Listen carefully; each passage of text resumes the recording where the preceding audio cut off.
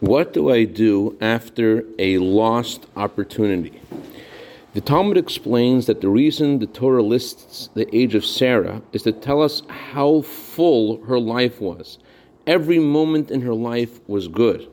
But what does this have to do with all the rest of us who have a long, long list of missed opportunities and mistakes? Good morning. In the early 1960s, there was a crack in the proverbial Soviet Iron Curtain that allowed many observant Jews the ability to freely practice their Judaism after many years of not being able to.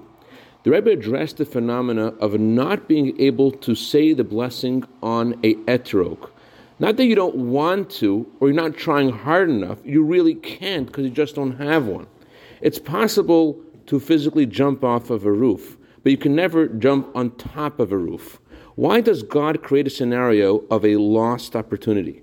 This question is especially poignant if the lost opportunity was our own fault. In our prayers we say, remove the Satan from in front of us and from behind us. What does that mean? Before we make a mistake, the Satan says, just go ahead and enjoy it, you deserve it. But after you make that mistake, he says, you see, you're worthless.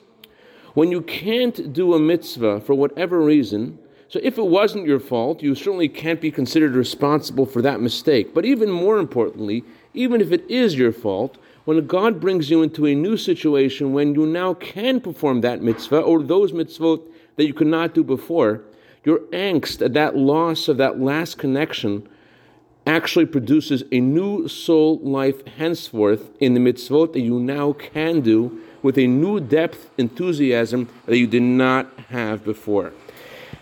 Candlelighting time for Los Angeles is 5:44. I'd like to dedicate our minute of Torah today to Chali Levin and Shaiki Rottenberg in honor of their recent engagement. May Bibasha Tevu Mutzlachas Binyan Adei Ad. Have a wonderful Shabbat.